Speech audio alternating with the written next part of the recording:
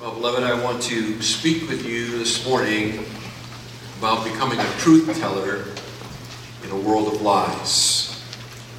About becoming a truth teller in a world of lies. Truth is in short supply in our days. From the halls of academia to the corridors of Congress, from the canyons of Wall Street to the crossroads of Middle America, truth is in short supply. In fact, it has become rude and even hateful to even insist that there is any such thing as true truth. For the majority of our society, truth is a soft, waxy substance that can be shaped to fit our individual preference or bias. The book of Proverbs says in chapter 27 and verse 6, "Faithful are the wounds of a friend, but deceitful are the kisses of an enemy." The reality of the matter is, the day in which you and I live, most people would rather be kissed than confronted with something which they believe is not true. This refusal to receive truth is not new. In fact, it was something the Apostle Paul himself faced in his relationship with the churches that he had planted in Galatia, when he came to them and spoke to them about their defection from the gospel.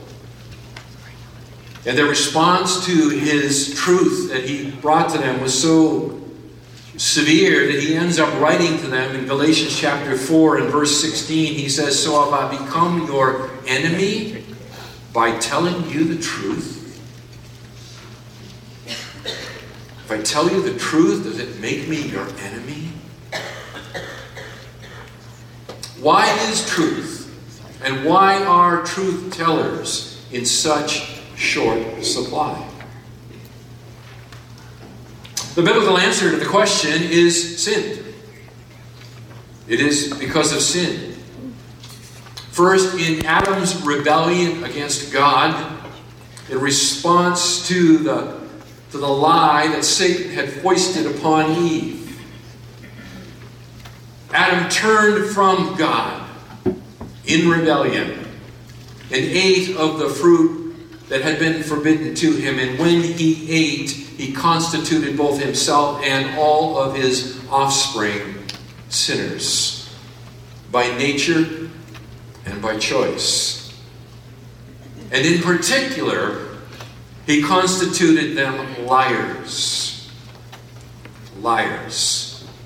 The Apostle Paul, in talking about the universal effect of sin, writes in Romans chapter 3, and beginning in verse 10, he says, "As it is written, there is none righteous, not even one." And as you drop down to verse 13, where he is outlining here the various categories of the unrighteousness of fallen man, he says in verse 13, "With their tongues they keep deceiving." Tongues they keep deceiving.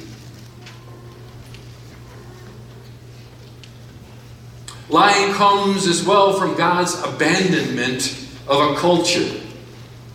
In its refusal to acknowledge and worship Him, He gives it over into the deep, dark descent of man. Where Paul writes in Romans chapter 1 and verse 25, people exchange the truth of God for a lie and worship and serve the creation rather than the Creator, who is blessed forever. Amen.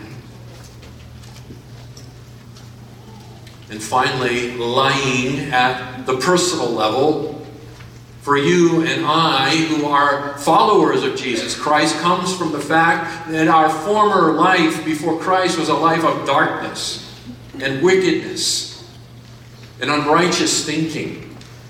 And although we are new in Christ Jesus, we still drag into this new life the habits and the thought processes of the old life. And so with it, we drag these former lusts of deceit, Ephesians chapter 4, verse 22, into the new life in Christ. Jim Berg, in his book that I mentioned to you last week, Changed into His Image, he writes the following, and I quote, "We all know by experience the intrinsic pull to be dishonest. None of us had to be taught to lie. It was natural the first time, and it remains the natural thing now." That is very sobering. Very sobering. But as Christians, made new in Christ, we must resist the tug of the old man.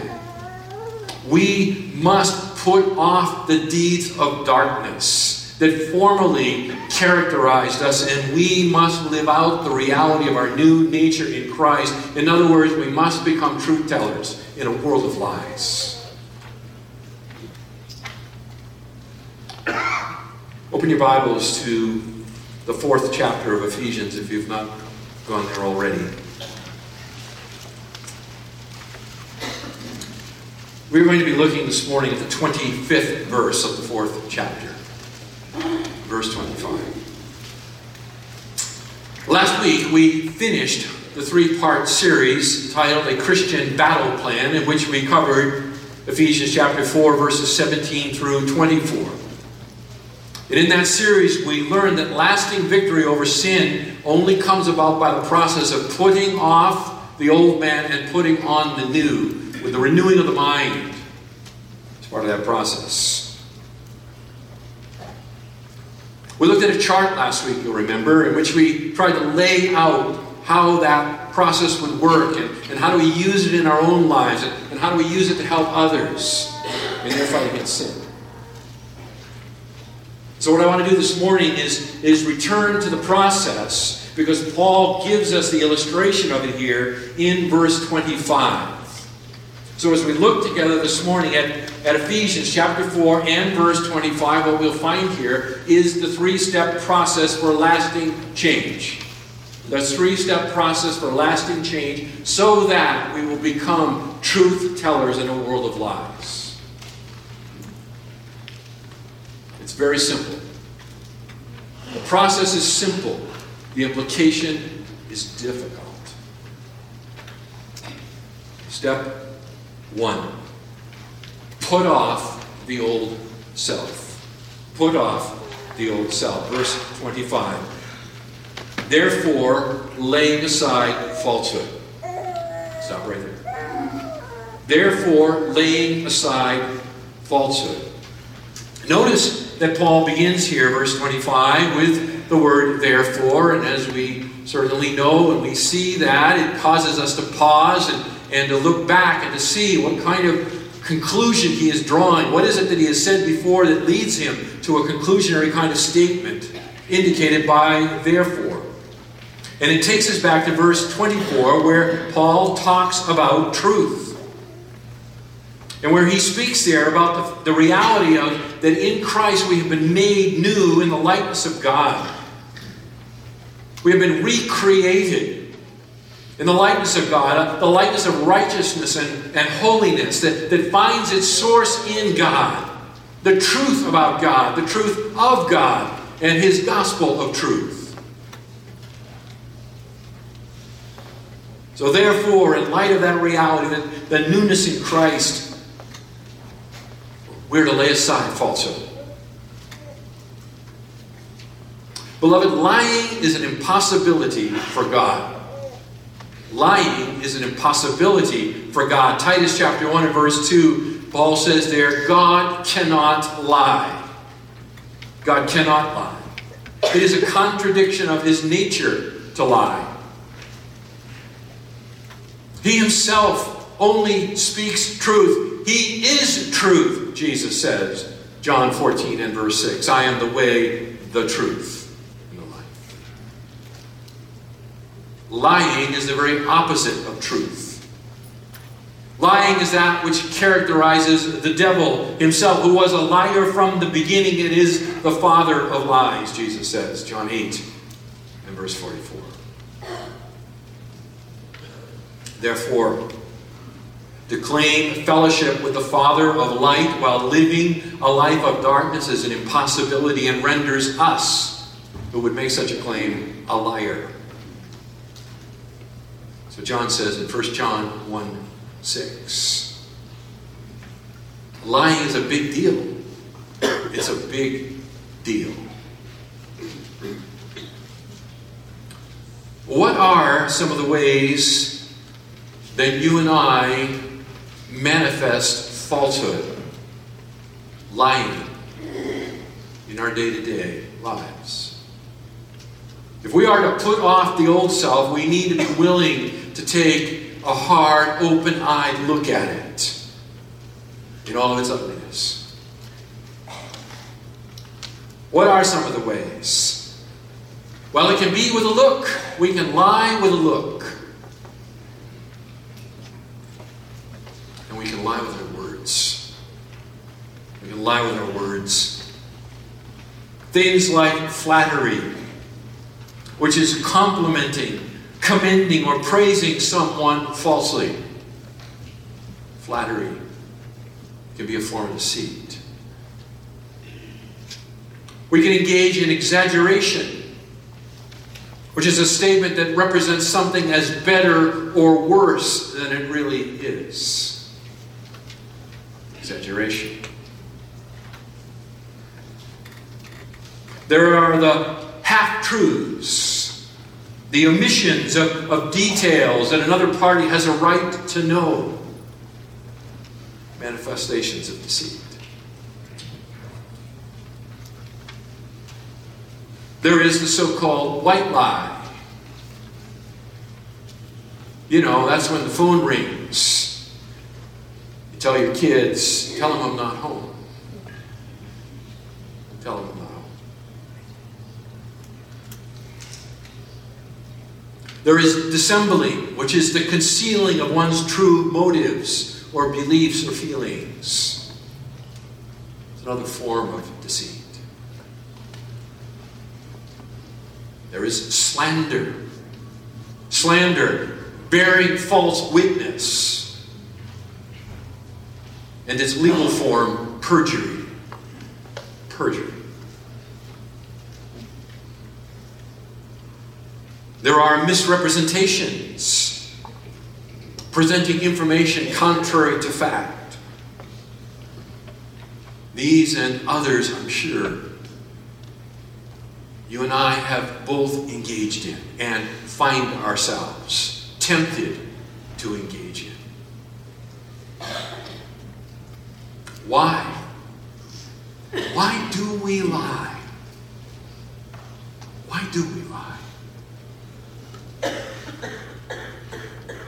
Well, sometimes we lie to avoid temporal consequences and penalties. We think if we don't tell the truth, if we tell a lie here, that we can somehow avoid a penalty or a temporal consequence for a certain behavior or action. So we lie. We lie to maintain or enhance our image and reputation. We want people to think well of us, and so we lie.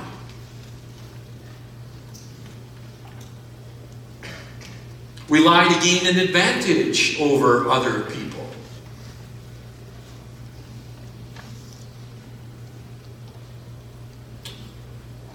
We lie to cheat and defraud others for our own personal gain.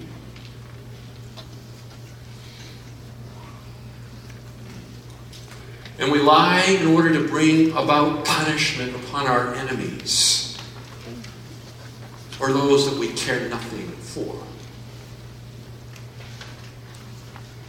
All of these thoughts, motives, and behaviors belong to our former life of sin. They are manifestations of a darkened mind, of a stony, dead heart, and so they must be put off. must be put off. And this is the first step in the process of change. We must put these off.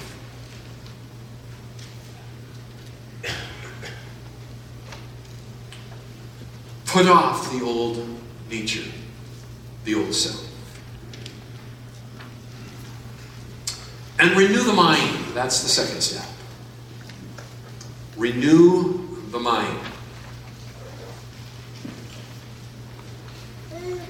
Lying is a means to an end. Lying is a means to an end. And so in order to truly renew our minds, we need to dig deep. We need to dig deep, and we need to be willing to uncover the foundational reasons and motivations that are behind our lying.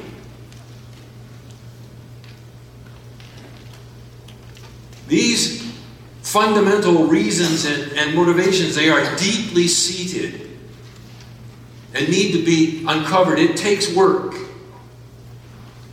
But they are things like pride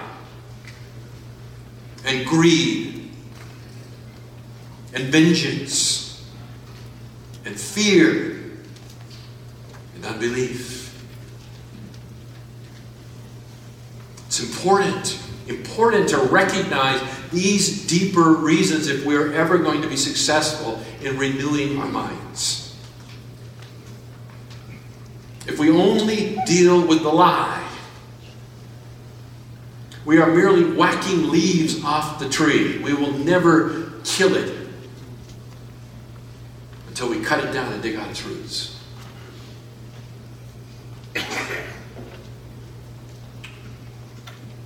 There are many scriptural reasons not to lie that are helpful in the renewing of our minds, to be sure. To enable us to think God's thoughts after Him. For example, God does not lie.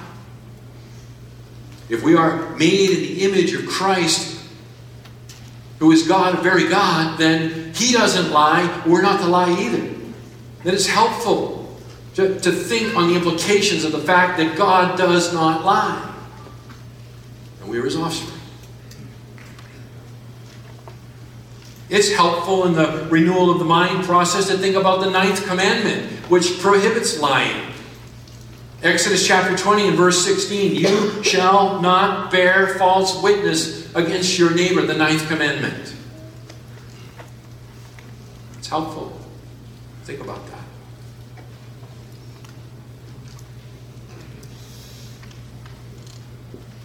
It's helpful to think about the fact that God values truth and integrity in His people. For example, Psalm 51 and verse 6, where David writes, behold, you desire truth in the innermost being, and in the hidden part you will make me know wisdom. David penned that in the aftermath of his own sordid affair with Bathsheba, judicial execution of her husband, and his lying lips to try to cover it all up. When Nathan confronted David and he broke, David penned Psalm 51 and verse 6. Behold, O God, you desire truth in the innermost being. It's helpful in the mind renewal process to think of Jesus' words to Pilate in John 18 and verse 37. Everyone who is of the truth hears my voice. To hear the voice of Jesus is to be of the truth. To be of the truth.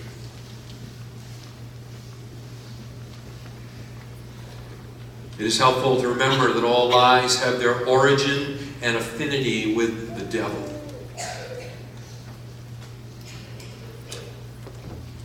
Where Jesus says in John 8:44,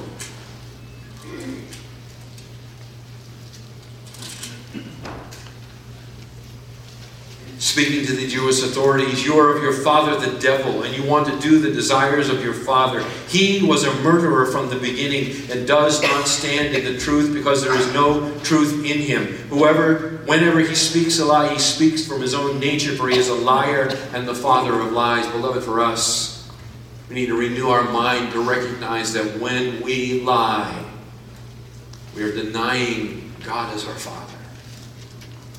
We are denying God as our Father.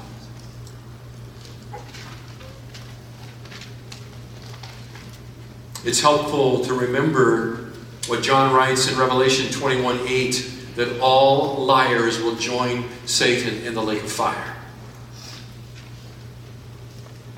It is not a small matter. It is not a small matter.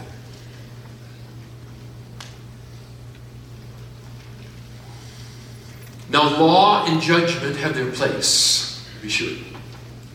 Law and judgment have their place in the restraint of sin. But love is the greatest motivator of all. It is love.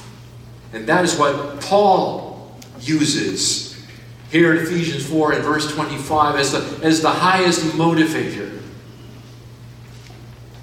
There's a place for law. There's a place for judgment. There's a place to remember that all liars will be cast into the lake of fire. But that ultimately will not enable you to the power you need to overcome.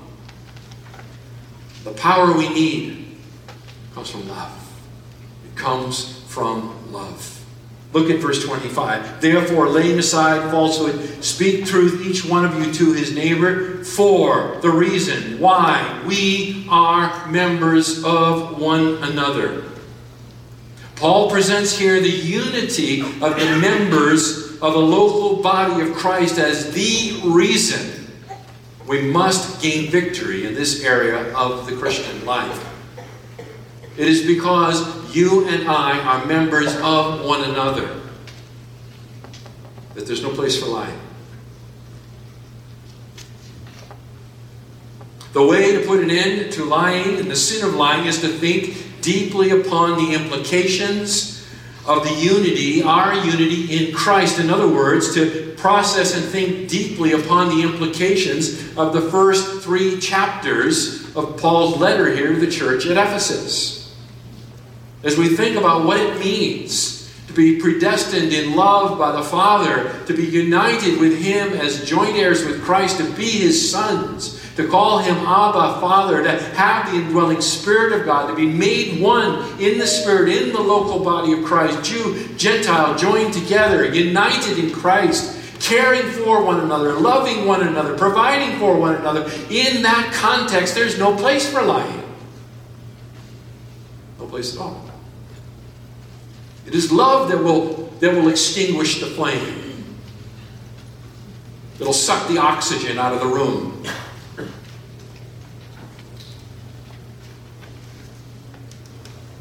It is our unity in Christ, brought about by Christ's love for us, that motivates our love for each other. This is why members of one another is such a powerful deterrent to lying. Members of one another. We don't think hard enough about that and its implications.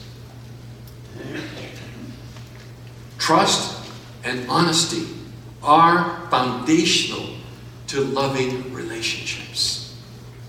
You cannot love someone and lie to them at the same time.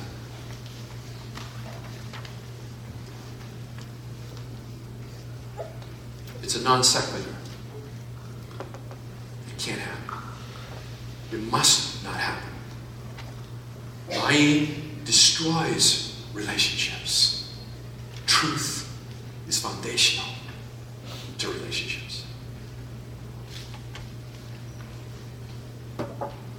Put off the old self. And in this case, lay aside falsehood. Be renewed in your mind. Remember, we are members of one another. Think about that.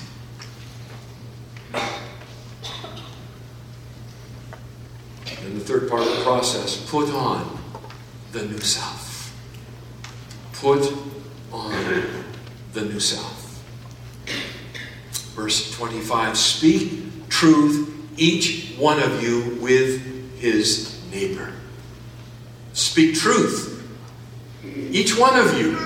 Notice how Paul personalizes it here. Each one of you, each one of us, speak truth with one another, with our neighbor. Your Bible, no doubt, identifies this as a quote out of the Old Testament.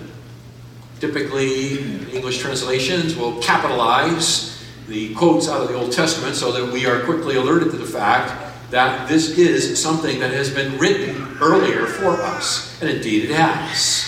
Paul is quoting here from Zechariah chapter 8 and verse 16. So I'm going to turn you over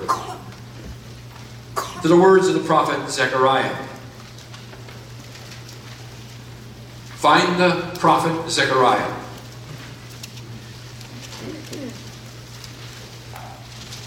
Zechariah was a post-exilic prophet. In other words, that his ministry occurred following the return from the Babylonian captivity. He was writing to the remnant that had returned sometime around 520 BC. The message of Zechariah is a series of oracles, and basically they look ahead and speak to the time of the establishment of Messiah's kingdom. The book of Zechariah is filled with all kinds of images and symbolism drawn from the earlier writings of the Old Testament, and at first blush it seems kind of mysterious. But for our purposes here, we are in the 8th chapter. The 8th chapter, where Paul draws his quote from the 16th verse. Now, the 8th chapter of Zechariah's prophecy here is about the restoration of Israel and its capital city, Jerusalem, in the days of Messiah's earthly kingdom. In those days, the Lord promises that his people will finally become the kingdom of priests that they had been ordained to be back at the foot of Mount Sinai in Exodus 19.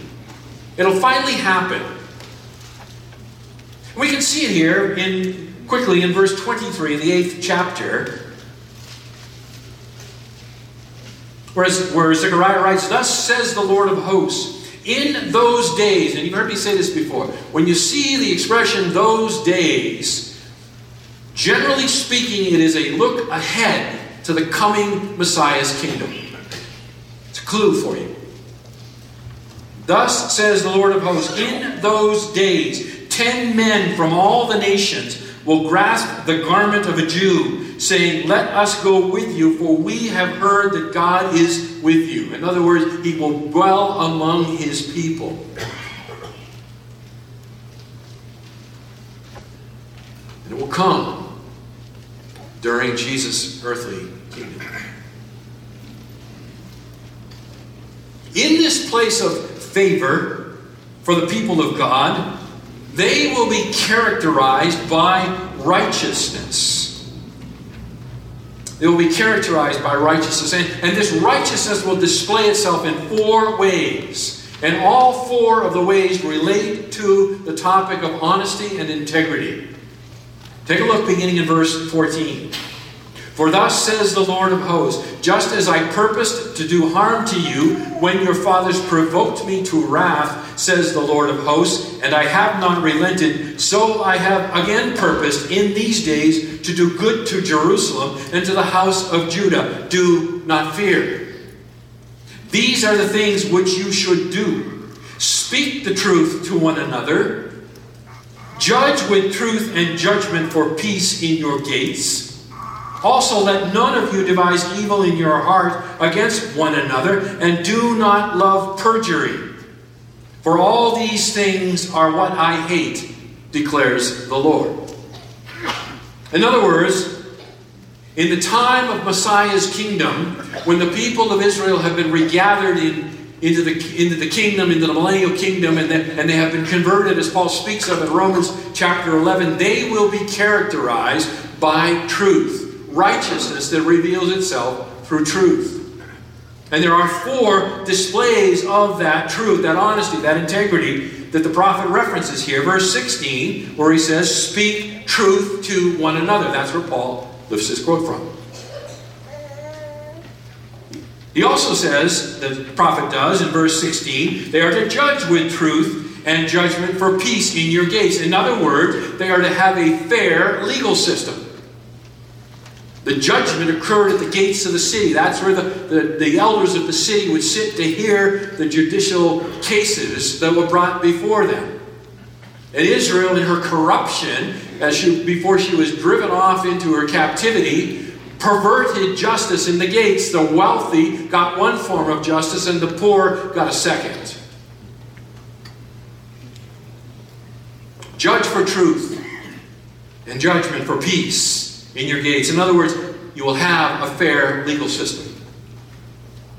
Verse 17, do not devise evil in your hearts against one another. And finally, verse 17, do not love perjury. Do not love perjury. Together, this speaks about the issues of integrity.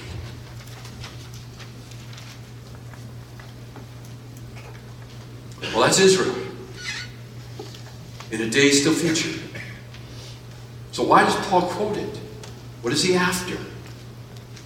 What Paul is after is, in speaking to the Ephesian believers and communicating to them whose citizenship in Messiah's coming kingdom has been assured by virtue of their union with the Messiah himself, they are to demonstrate the reality of that changed nature, their citizenship in the kingdom, by themselves being truth tellers. If that's what kingdom citizens look like, they are truth tellers, then you and I, whose citizenship is in that kingdom, although it is yet future, we are today to manifest the citizenship by being truth tellers. That's what Paul's after. That's what Paul's after. Go back to Ephesians chapter 4.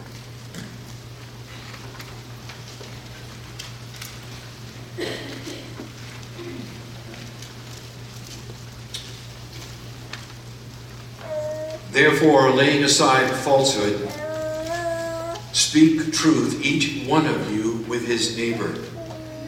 For we are members of one another. That word neighbor implies a close proximity. It implies relationship. Not Southern California neighbors, where we erect big fences and block walls so we don't have to see each other. It speaks about relationships, the close proximity of neighbors. And the closeness of these relationships is found most especially in the community of the believers. We are neighbors of one another. Now, Paul's not saying it's okay to lie to strangers, all right? Let's just kind of get that out of the way here. All right? Speak truth, each one of you with his neighbor. Oh, okay, can I lie to a stranger? No. Oh, by the way, let me just say this, okay? Because it's probably occurring in a few of your minds. The 3 or 4 instances in the Old Testament in which there is lying. Okay, Rahab, let's see, Jacob and Rachel, and let me think, what else? There's Abraham with Sarah. There's probably another one that I haven't thought about. You know what? Stop. Okay? By the way, when those thoughts occur to us, and it's okay, if you want to stay afterwards and come down to the Q&A time, bring them all up. I think I can give you an answer to them. Okay? But whenever you hear a command from God and the first thing that comes to your mind is exceptions, that's not good. That's not good. Paul's not saying it's okay to lie to strangers. In fact, I just tell you right now, it's never okay to lie. God does not lie. It's never okay to lie. Christians should be truth tellers. We are to be truth tellers. But what his focus is here when he quotes this and he talks about each of you with his neighbor, he is focusing on the duty of truth telling as an implication of our unity together in the body of Christ. We are the neighbors of one another. Now, speaking truth among community members implies speaking for their good. Speaking for their good.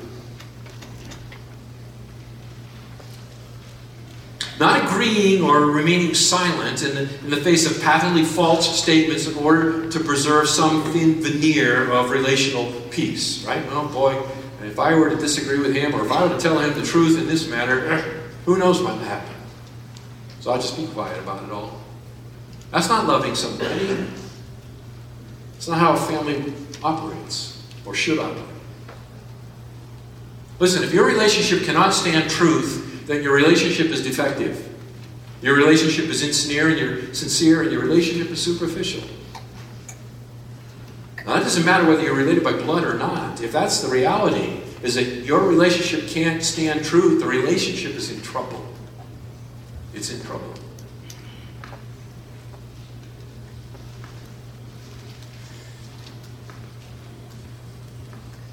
Lay aside falsehood. Speak truth with each one of you, with his neighbor. Because we are members of one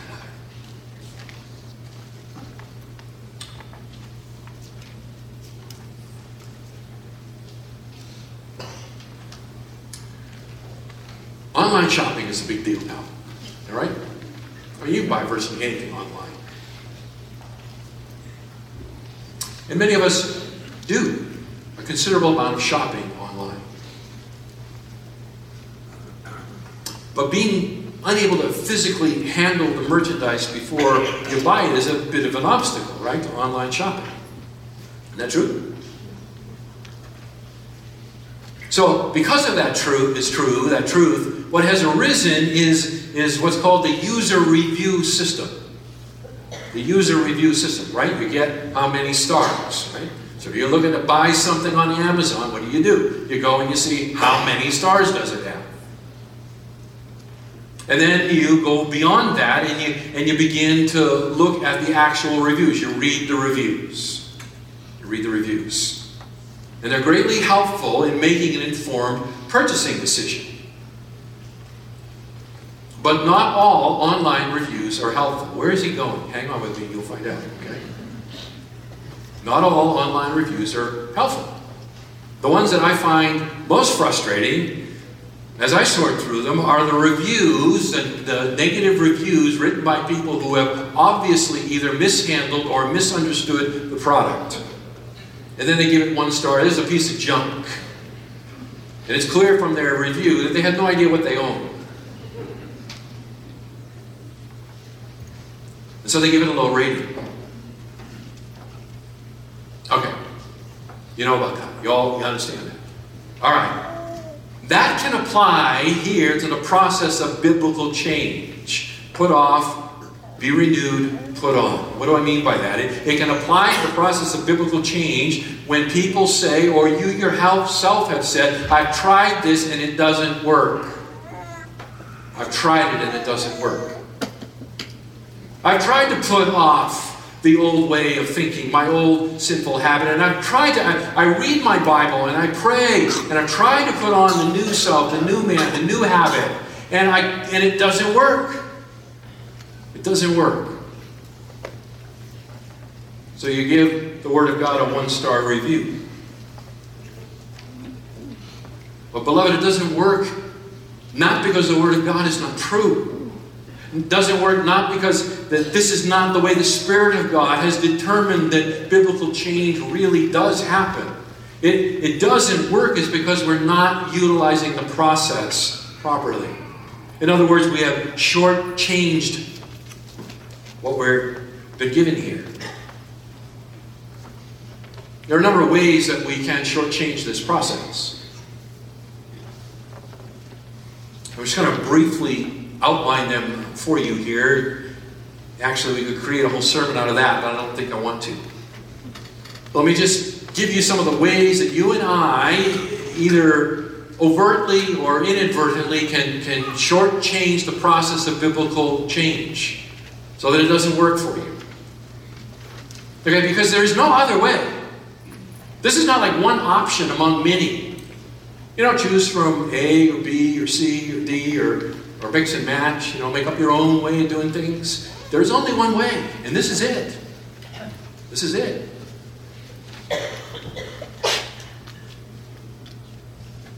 So here's some of the problems that lead to the one-star reviews. This process does not produce lasting change because we have failed to renew our minds.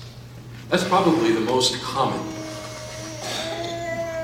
We say that it doesn't work. I'm drawn back into the same place. I'm still in bondage to the same things. It's probably because you have not renewed your mind. Let me give you an example. We'll just keep it in the context of the lying here. If we desire to stop lying because of its negative consequences, we will fail. If we want to stop lying because, every time I lie, it ruins relationships. I get found out anyway. There's all kinds of negative things that come to me. I get a correction if they're young, whatever it is. Okay, if that's my reason to stop lying, it's because of all the negative stuff it brings upon me, then I'm going to fail in that. Why? Why will I fail? The reason I will fail is because I'm still thinking about me and my happiness. You understand? I have not renewed my mind yet.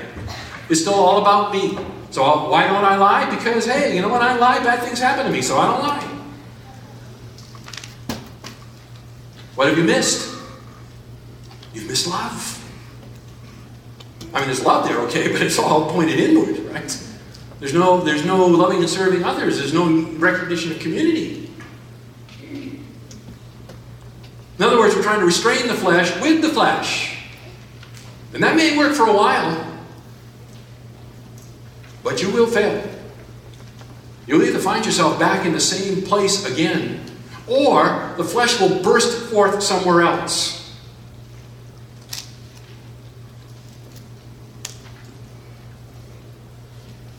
We must be about renewing our minds. Meaning we've got to dig deep, below the surface. What is it you are after when you participate, when you manifest this behavior which the Scriptures clearly speak of as unrighteous? Beloved, this is true in the context here of lying, but it's true across the board. What is it you want that you're not getting? What are you getting that you don't want? You got to figure that out. And then attack that.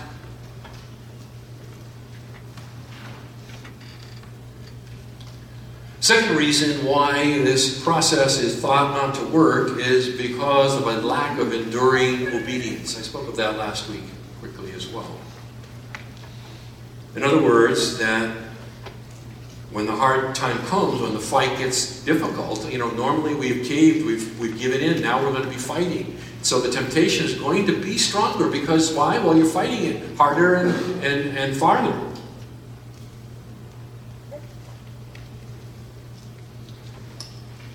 So we have to endure. In our own strength? No. You're not going to be able to endure in your own strength. We need to endure as we walk in the Spirit. If we walk in the Spirit, we will not fulfill the deeds of the flesh. And third, it doesn't work because we are often unwilling to structure and restructure our environment for godliness. In other words, we are frequently unwilling to give up things. that are a temptation to us, that lead us into places where we don't belong.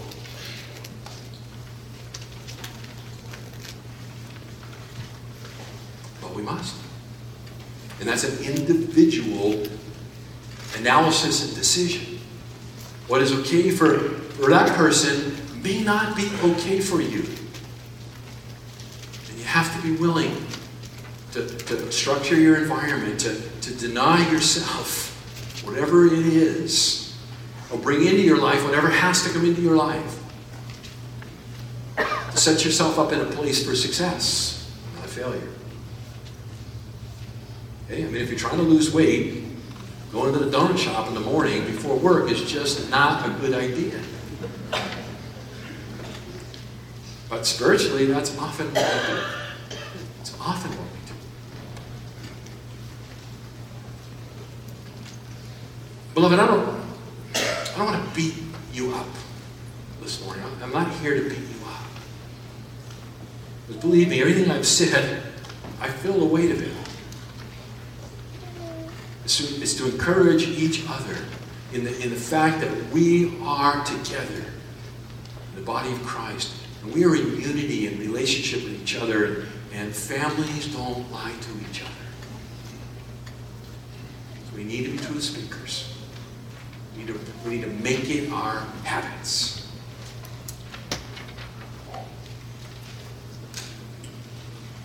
And since we're all tempted in this area, and since all of us fail with some regularity in this area, one manifestation or another, we can be really gentle with each other in this, can't we?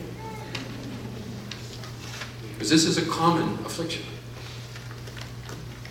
So let's not get on our high horse. Right? It's not pointing the bony finger. Okay? But let's encourage each other. Gently, in a spirit of love, but even the one of exaggeration. Maybe that sticks out for me because that's what I'm prone to. Just say, hey, was that an exaggeration? Yikes. Let's pray. Father, continue the good work you've begun in us in Christ. May your Spirit apply the truth here. Give us hope, Father. This is a passage about hope. It's hope because Christ has conquered. His victory is ours. There is no sin that has overtaken us, but such as is common to man, and with it there is a means of escape. Father, may you help us this week to apply the truth of this passage in our own life, in our family, amongst our relationships. Father, help us to love and value community in a much greater way. I ask in Jesus' name.